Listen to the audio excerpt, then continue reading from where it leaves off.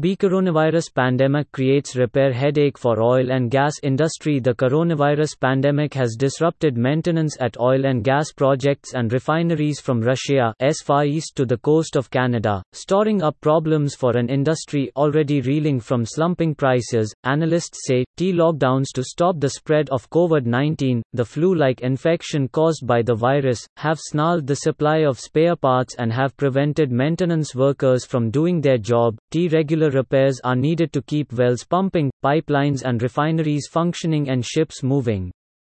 Without maintenance, the risk of glitches or unplanned outages increases and delays risk driving up the cost of work later, partly because there will be a rush to do maintenance when lockdowns ease, and partly because plants have lost the optimal timing and weather for work during the Northern Hemisphere spring. The Reuters reported, when the virus and the quarantine measures have been eased and it is safe to get back to work, it doesn't mean the same work can be done with the same intensity because the weather windows could be missed and that can push maintenance even to the next year, said Matthew Fitzsimmons, vice president of the oilfield service team at research firm Rystad. In the meantime, companies which service the oil industry are being hit by the lack of work. Also read, oil jumps to 2-month high on easing lockdowns, positive vaccine results. A lot of service companies are not getting the revenues they had otherwise expected in 2020.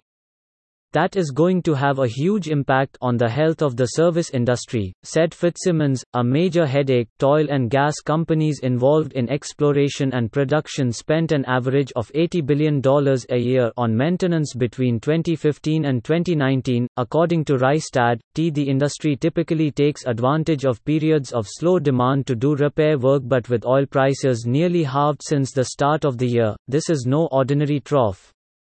Companies, many of them lumbered with high debts, are slashing all but the most essential work. Some units were shut down for maintenance but the work never started, according to Amanda Fairfax, downstream oil market analyst at Genscape, a firm that monitors refineries' activities with cameras. They don't want either to invest the capital expenditure into the maintenance project or they don't want to have as many contract workers on sites as the additional influx of workforce might compromise people who have to remain at the refinery as essential personnel, she said. The large maintenance program in Russia's Far East Sakhalin II project faces delays as the firm could not get pre-ordered pieces of machinery, two sources told Reuters.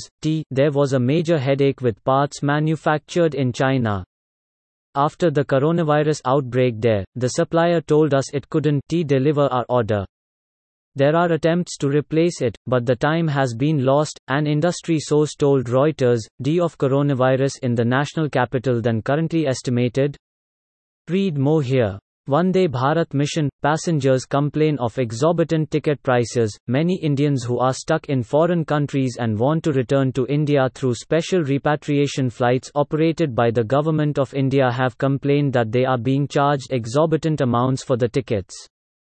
Read more here. Long reads territoriality amid COVID-19, a primer to the Lipulekh conflict between India and Nepal. Most national security experts around the subcontinent are hearing about Lipulekh for the first time, even though this has been a long-standing issue between Kathmandu and New Delhi. Nepal and India share an open border that is distinctive in South Asia. Nepal provides employment to hundreds of thousands of Indian labour migrants and is the seventh largest remittance source to India's economy. But now, shared prosperity, the term that finds place in repeated bilateral declarations, stands threatened. Read more here. COVID-19 in South Asia, India lags behind Pakistan on stimulus, Lanka on overall performance. In each of the four large South Asian nations, the response of the state to the pandemic has been shaped by long-standing and underlying political fault lines. This piece analyzes the government economic policies and politics that are shaping the response to the pandemic in four South Asian countries. Understanding COVID-19. How COVID-19 affects different parts of the body. While fever, cough and difficulty in breathing are some of the most common symptoms of COVID-19, the disease has been known to affect different parts of the body. There have been reports that the disease may overstimulate the immune system and lead to a cytokine storm, and in some other patients, doctors noticed a swelling on their patient's toes. Read more here. ICMR revises testing guidelines, asymptomatic, high risk to be tested between 5 and 10 days, Rev.